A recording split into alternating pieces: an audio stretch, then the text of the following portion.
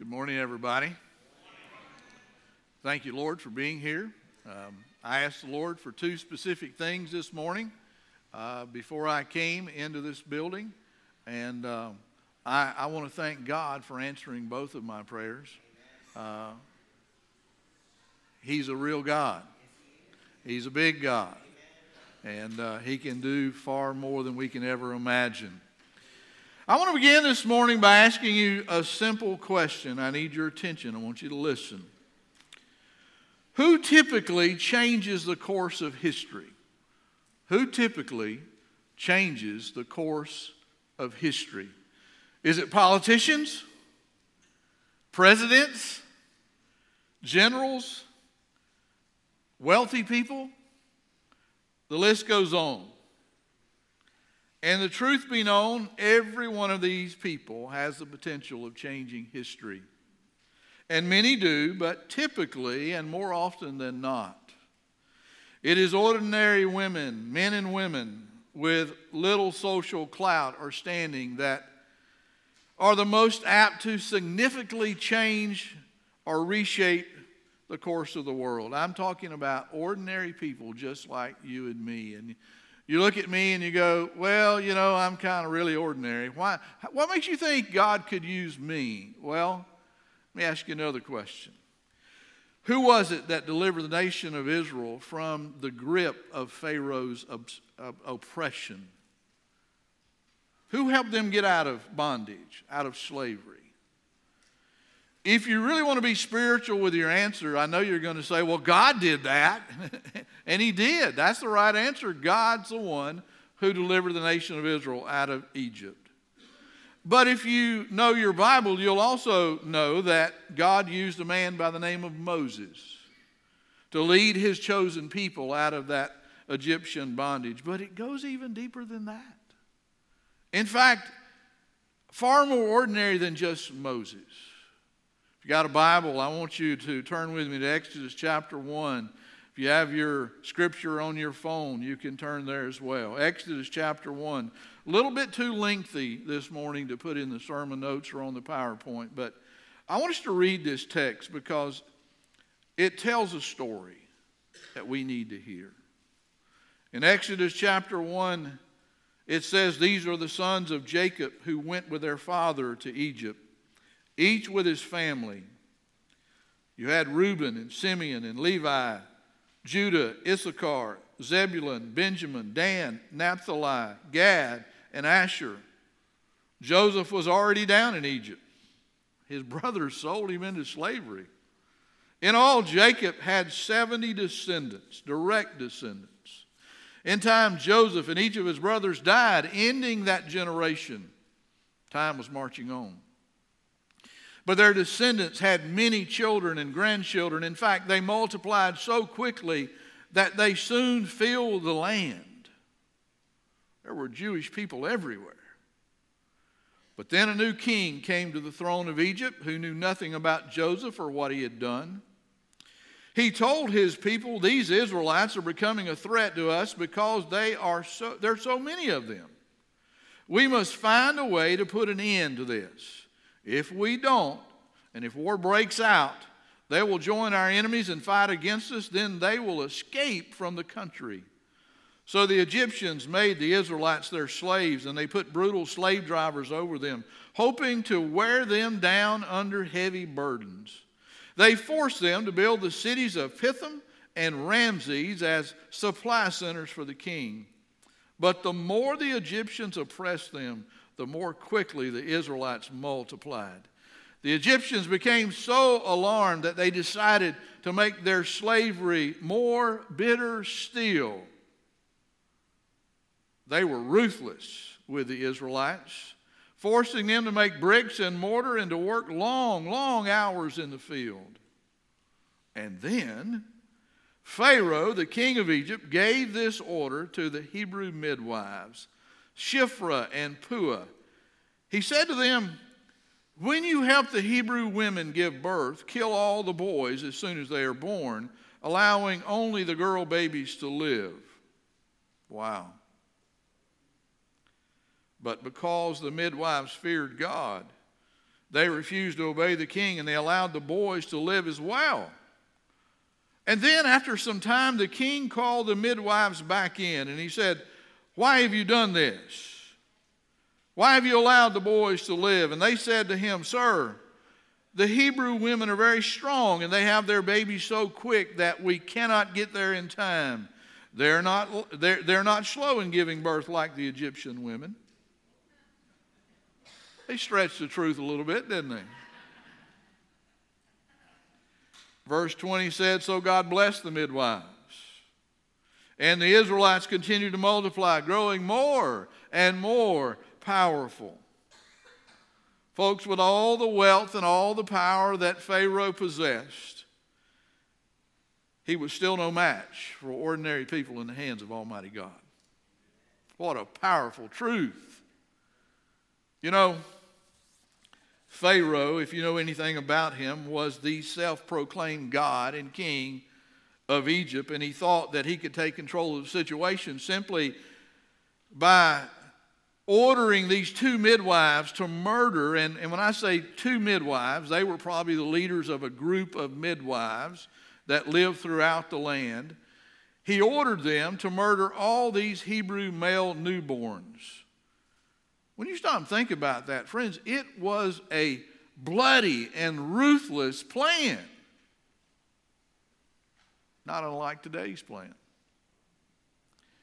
It was a political maneuver designed to reshape the course of history and destiny.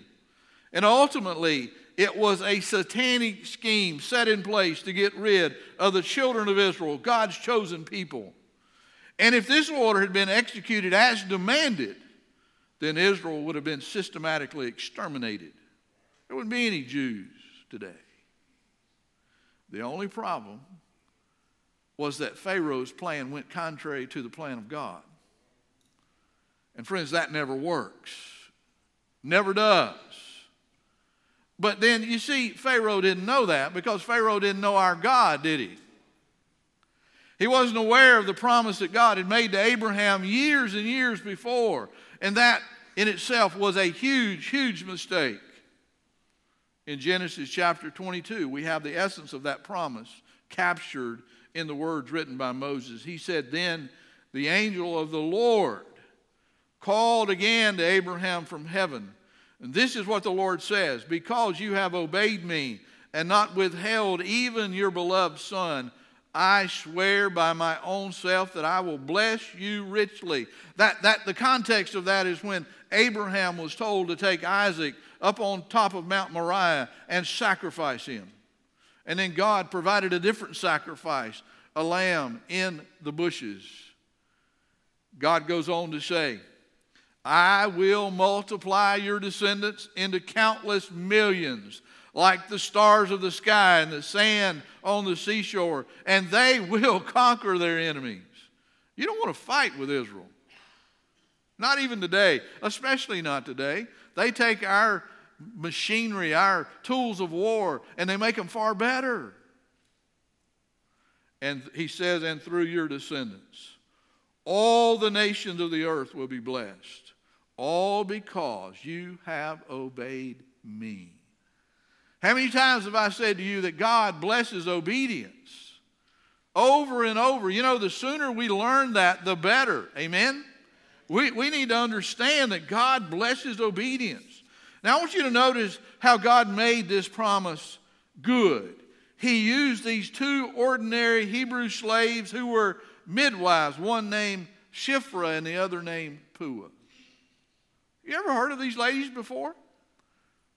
Probably haven't seen their name in the paper or the headlines or on commercials or TV. You know, you're probably not going to read about them very much. You got to ask yourself the question, were they rich aristocrats? Were they the wives of politicians or presidents? Were they married to military generals? I doubt it. We're not really told. But it certainly doesn't sound like it. They were just ordinary people with a common ordinary job. Kind of like a shepherd, you know. Someone that works behind the scenes that doesn't get a whole lot of notoriety or grandeur, you know. We know little about them. We know that they delivered babies for a living. Hebrew babies. They were the leaders probably of a group of midwives that worked throughout the land. They refused also to do what Pharaoh ordered them to do, and that was a very risky thing. You just don't go against the king's orders. But they did so because they feared God more than they feared Pharaoh. These brave older women had a great heart reverence for God, and so they obeyed him and not man. They loved God. They were loyal to God. They lived to please the Lord, and besides that, they obviously understood that children are a gift from God. And that murdering innocent babies is just wrong. It's wrong. Even today it's wrong. John Maxwell says, in civil disobedience, Shiphrah and Puah risked their lives to protect the children of God, the children that God had placed in their care.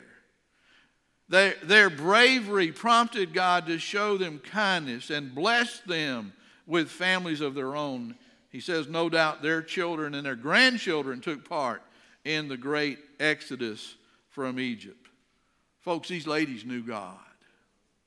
They knew God, and they knew that God's will and his ways were far more important than even the orders of a mighty king, an earthly king. So these midwives, they demonstrated a very healthy respect for God. They refused to obey the wicked command of a Pharaoh, and they did the right thing. And because they did the right thing, these male babies were allowed to live. They knew the right thing and they knew what to do. But what they did not know was that through their faithfulness to God and their risky decision to spare the lives of all of these male children, that God would raise up, he would bring to life a young baby boy that would grow up to be Moses, who became God's ordained deliverer for the nation of Israel. So who changed the course of history? Was it Pharaoh? He tried. He really tried. He did his best, but he couldn't do it. He was powerless to thwart the plans of God. And even Satan tried, but he couldn't do it either. God used two ordinary women, two ordinary people, Hebrew midwives. And because of their obedience to God, we now know their names. Think about that. They have names that are recorded in the Word of God. Otherwise, we would not know them, but God thought they were so special because of what they did in their obedience and their faithfulness to him that God put their names in the Word. Just ordinary people doing extraordinary things for God. I want you to know that that's the way God likes to work. God likes to do it that way. And because of that, I want to remind you of the story of Jesus. Do you remember how God used Jesus? In John chapter 8, he records that Jesus' trial before Caiaphas, it ended early, in the early hours of the morning. If you go back and study that event, there were actually 6 trials of Jesus. All of them were illegal.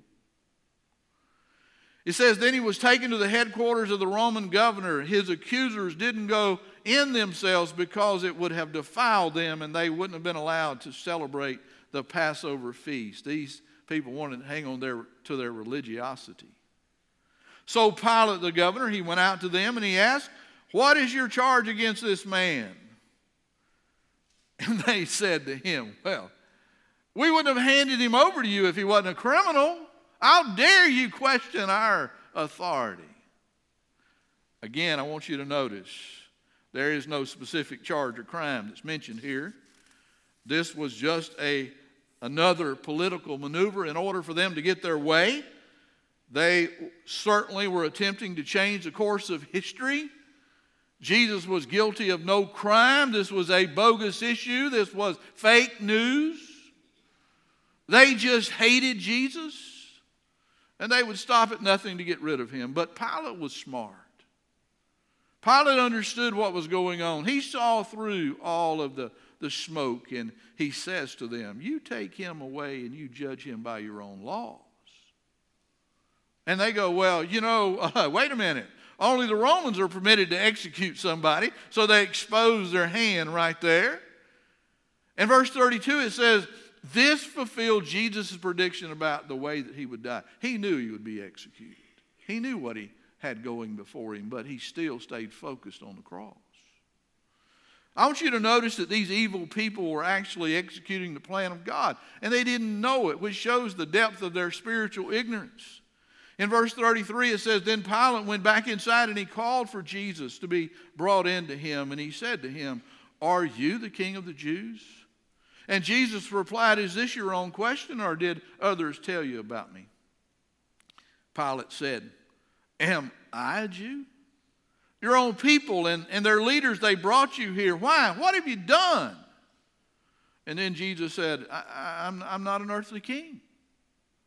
If I were, my followers would have fought when I was arrested by the Jewish leaders. But my kingdom is not of this world.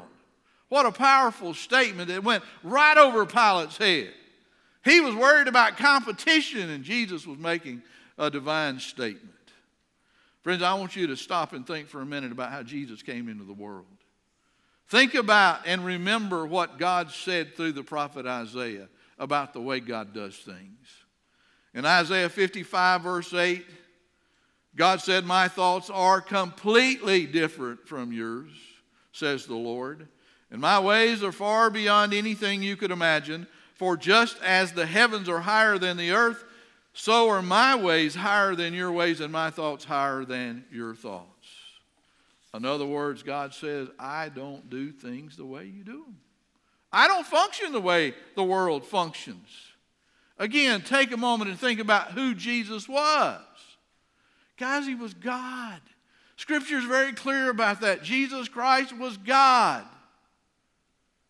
Think about how he came into the world, not through a mansion, but through a manger. Think about the way he lived his life, not being selfish, but selfless. Everything that Jesus did was cross-cultural. He didn't line up with the world's expectations. He didn't function the way the world does. When you look at the life of Jesus, he was all about God. He was about the Father's will, his divine will. His life was all about God's divine purpose and his kingdom agenda. Everything about his birth and his life was different. And yet he came as an ordinary man. I love what Isaiah writes. God spoke through Isaiah and he put it on paper or parchment. In the 53rd chapter of Isaiah, God said, My servant grew up in the Lord's presence like a tender green shoot, sprouting from a root in dry and sterile ground. There was nothing beautiful or majestic about his appearance, nothing to attract us to him. I wondered this week, was Jesus a beautiful baby? I don't know. It just says he didn't stand out in the crowd. Nothing beautiful about him, nothing majestic. He was despised and rejected. Man of sorrows, acquainted with bitterest grief. We turned our backs on him and we looked the other way when he went by. He was despised and we did not care. And yet in our weakness, it was our weakness he carried. It was our sorrows that weighed him down. And we thought his troubles were a punishment from God for his own sins. But he was wounded and he was crushed for our sins. He was beaten that we might have peace. He was whipped and we were healed. All of us have strayed away like sheep. We have left God's path to follow our own. And yet the Lord laid on him the guilt and the sin of us all. He was oppressed and treated harshly, and yet he never said a word. He was led as a lamb to the slaughterer. And as a sheep is silent before the shearers, he did not open his mouth. From prison and trial, they led him away to his death. But who among the people realized that he was dying for their sins? That he was suffering their punishment? He had done no wrong, none at all. He never deceived anyone. And yet he was buried like a criminal. He was put in a rich man's grave. In verse 10, Isaiah says, But it was the Lord's good plan to crush him and to fill him with grief. Yet when his life is made an offering for sin, he will have a multitude of children, many heirs. He will enjoy a long life, and the Lord's plan will prosper in his hands. When he sees all that is accomplished by his anguish, he will be satisfied. I love this part. And because of what he has experienced, my righteous servant will make it possible for many to be counted righteous, for he will bear all their sins.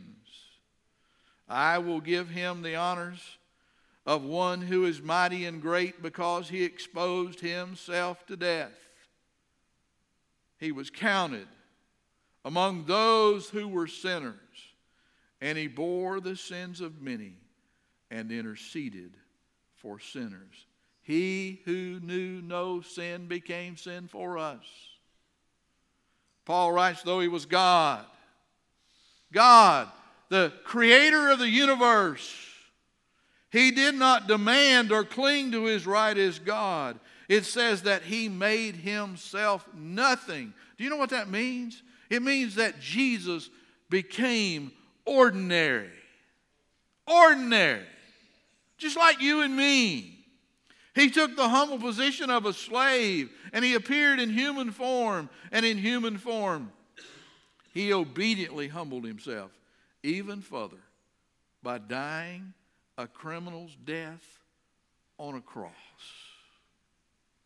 Friends, Jesus gave up everything to be about the Father's business.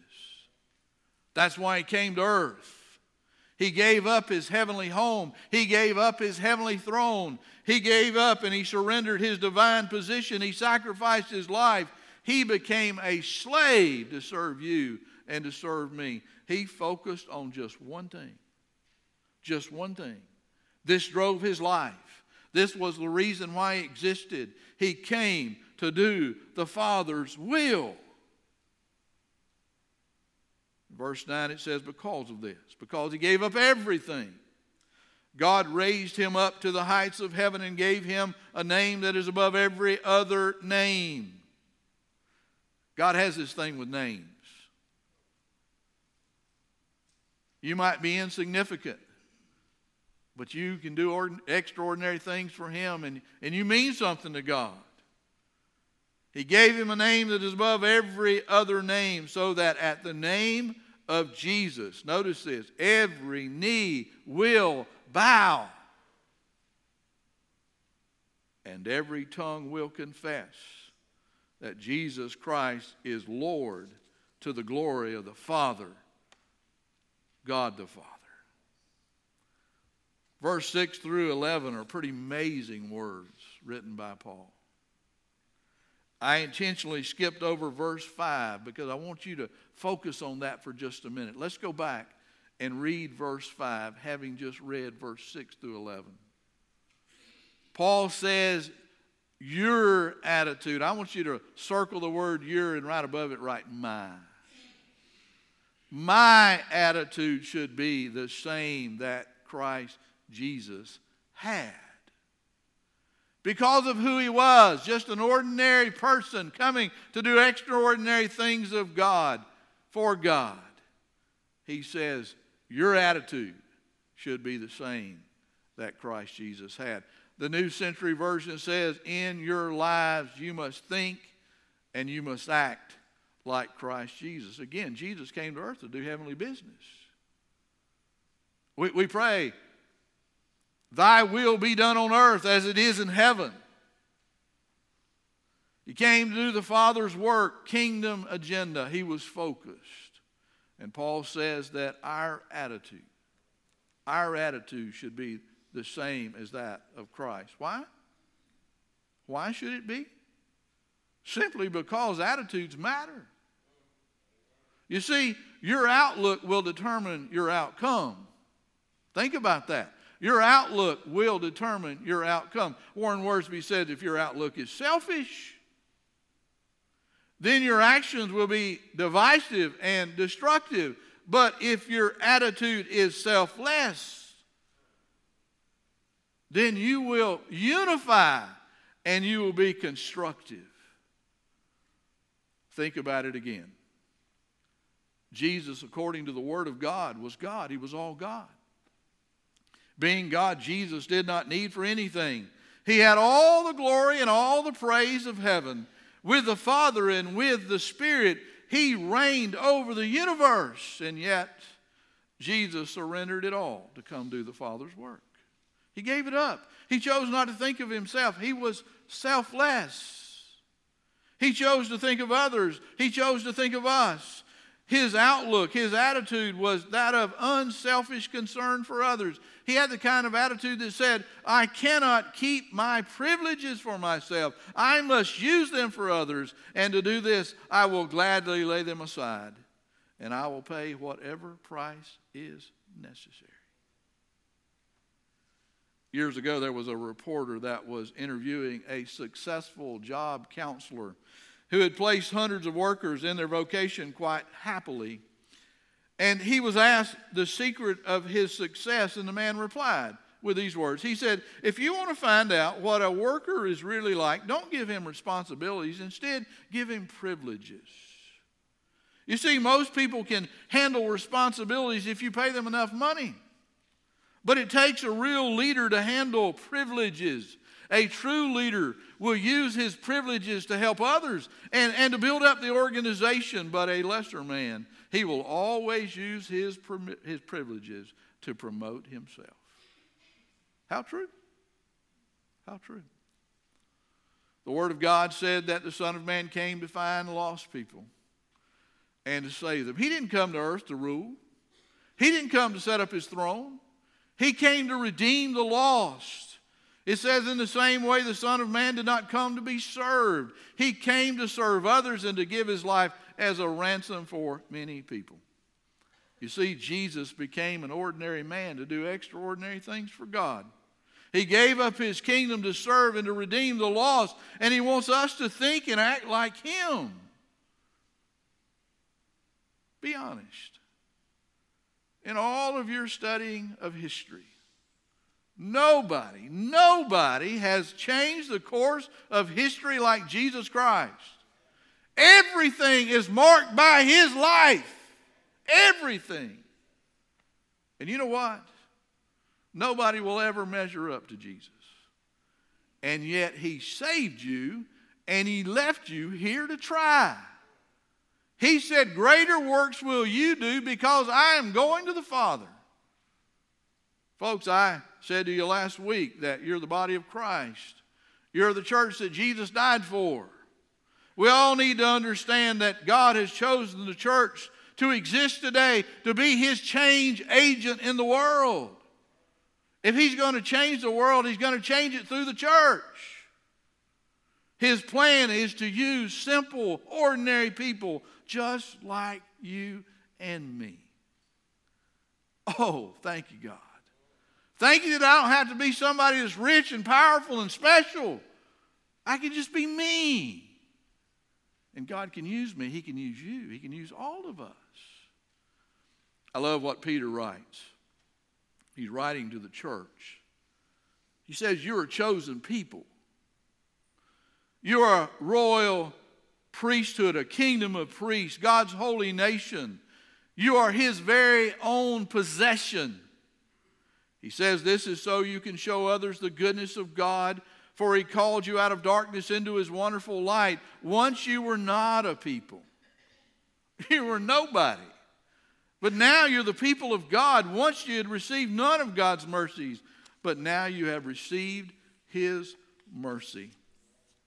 Verse 11, he says, dear brothers and sisters, that's everybody. Amen? He said, you're foreigners. Foreigners. Aliens.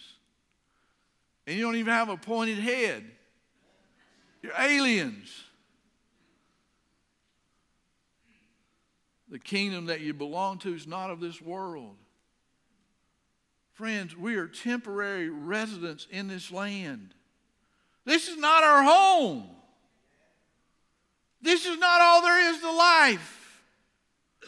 You must not live your life on earth as if this is all there is to your existence. If you do, you are missing out.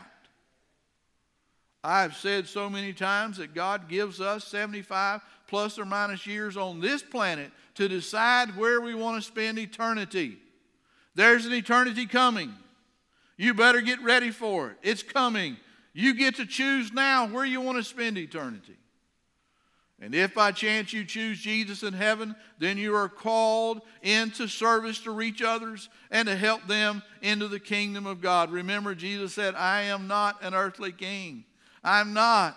My kingdom is not of this world. Wow. To even know that truth, but even more so to know Him and let Him be king of our life. What an opportunity. Peter said, so I warn you. I warn you to keep away from evil desires because they fight against your very soul. Be careful how you live among your unbelieving neighbors, for even if they accuse you of doing wrong, they will see your honorable behavior and they will believe and give honor to God when He comes to judge the world. I remind you here that Peter was writing to the church. Ordinary people just like you and me. They existed in his day. They exist today. We are that church, and we have the same mission that Jesus had. Our job is to find lost people and to bring them to Jesus. That's our job. That's why we exist. Dr. Tony Evans said the goal of the church should be to aim for preparing Christians to live as God's representative in our world. We are His ambassadors. We represent Christ.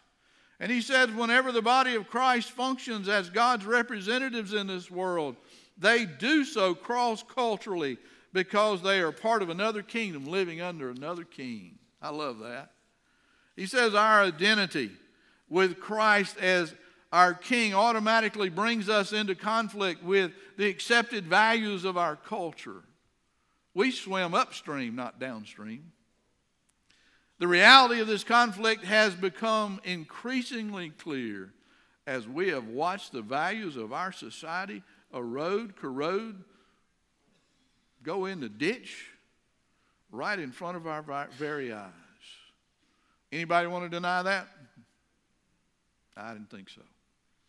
Question is, what are we going to do about it? What are we going to do about it? Do you realize we've lost 2 generations already? That's what Dare to Share was about last night. Raising up some godly kids that will take control of the destiny of this world, our country, our community, our church, our homes. We can't afford to lose another generation. We already have 2 or 3 generations out there that do not have any clue about God whatsoever. We can't afford to lose any more. What are we going to do about it? Well, Peter says we must first be careful how we live among our unbelieving neighbors. Why? Because they're watching. They're watching. I told you about me cutting my neighbor's yard the other day. They still haven't acknowledged it. That's okay. But they know who did it. They do. Why? Because they watch me. The other day I was cutting the yard again. Not their yard, but my yard. But I was cutting the lane. I always keep our lane nice and neat. We got 7 families living on our lane. Nobody cuts the lane. But I cut it. Why? Because I want it to look good. But I was cutting in front of their yard, and as I already made one pass, I was making my second pass. They got this little American flag out there, and they got this little light with a solar panel on it that shines up on the light. I hit that doggone thing with my lawnmower. I just bumped it, and it fell over. And I thought, oh no. I looked over and nobody was home. And I thought, phew. But then I got to thinking. Instantly I thought, well, they're going to know who did this. Because I'm the one that cuts the grass. So I waited till they were both home, and I went over there, and I didn't go up to the door, but I said, knock, knock. And Bob came to the screen door, and I said, Bob, I need to tell you something. I broke your light out by your flag. He said, what?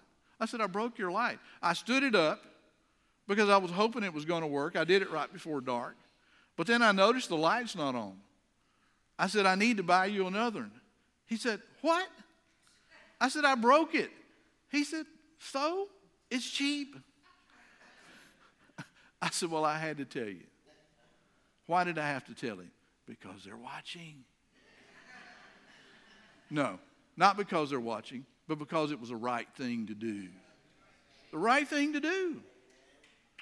He said, don't worry about it.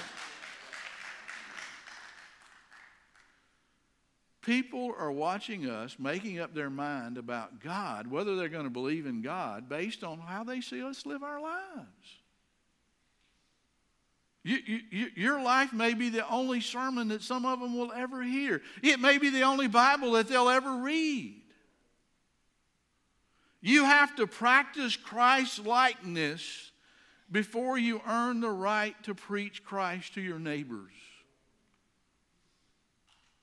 Peter said, people who do not believe are living all around you and might say that you're doing wrong, but live such good lives that they will see the good things you do and they will give glory to God on the day when Christ comes again.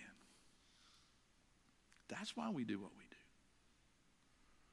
We also have to realize that most people here in America really don't have an idea or a clue who Jesus is. That's hard for us to understand. You know, I grew up when Jesus was very commonly taught. Even in the school system, we learned about Jesus. There was a pastor of Riverstone Community Church, Pastor Marshall Thompson, that he down in Jacksonville, Florida. He decided he was going to do a little spiritual experiment, and so he took a notepad, and he didn't take a camera or a microphone, didn't want to scare people. He just took a guy with him to record the comments of the people that he kind of interviewed on the street. And he had in mind to ask one question. He was going to ask this: may I ask you, in your opinion, who is Jesus? Who is Jesus? And he says that their opinions varied widely. And some people would acknowledge us. Others just kept walking. Others replied that they were too busy and that they never mixed politics and religion. They didn't discuss it. He said some took the time to stop for a second and give us an answer. But unfortunately, most of the answers had no scriptural foundation and could not have been further from the truth. People don't know who Jesus is. If you think that, you're fooling yourself. You're like an ostrich with his head stuck in a hole. People don't know who Jesus is. I know that's hard to believe, but most of the people in America don't know the biblical Jesus. Why? Because they haven't been raised in the church, or else they've been raised in a church that doesn't teach the truth. Most of them don't read the Bible. Many of them don't even own a Bible. And what's sad is that what Christian friends they have are unfortunately silent about their faith. So how are they going to learn? Unchurched people just don't know what they don't know. But here's some good news. According to Dr. Tom Rainer, he said the exciting news is that the people we're living around today, our neighbors in our neighborhood, they are interested, they're seeking to discover the truth about spiritual things. They want to talk about spiritual things. And he says 82% of the unchurched were somewhat, when they did the survey, they were somewhat likely to attend church if somebody would just invite them. 82%. Let's cut that in half. If only 41% will come if you'll invite them, we'd fill this building up in no time, wouldn't we? All they need is an invitation. Love them and invite them.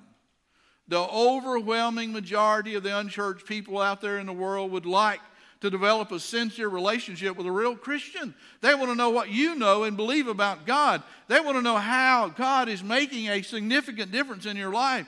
They want to know how they can know God personally. And friends, that's where ordinary people like you and me come in. You see, as a Christian, we have to be available to engage our unbelieving friends and our neighbors in a conversation about the Jesus they don't know. Just an ordinary conversation. A simple conversation. I want you to understand that you are your neighbor's best chance to know God. Ooh, think about that. God put you in the neighborhood that you live in to represent Him to your unbelieving neighbors. They want to know what you know. They see you go to church. They're not, we're a little different. We go at 9. Most churches go at 11. But after you've gone at 9, of course, some of our people don't come till 9:30. I'm kidding. We're on harvest time here. I understand. I'm just glad you're here. Amen? I'm glad you're here.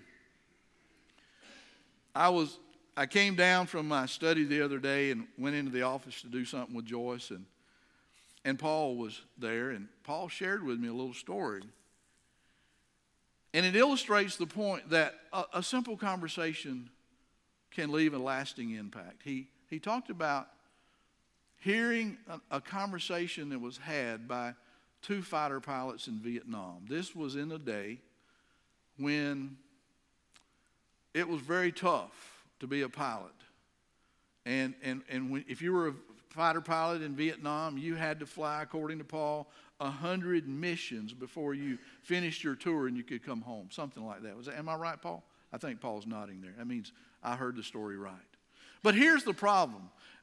As I understand it, the problem was the average pilot would typically get shot down within the first 33 missions. And most of them lost their life. And the conversation that he heard was 2 pilots, a new pilot into Vietnam, just recently made it there, and an older pilot. And they're having this conversation, and the younger pilot said to the older pilot, "How many missions have you flown?" And the older pilot said, 45. And the younger pilot says, "Wow, you're overdue. Doesn't that bother you?" And the older pilot says, "No, because I know where I'm going if I die." Just a handful of words spoken about the Father, never even mentioned God's name. And Paul said, when I heard that, he said that one statement started me thinking about God and the relationship I needed to have with Him.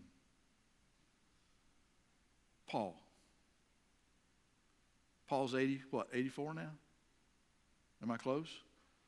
Am I telling on you? 84.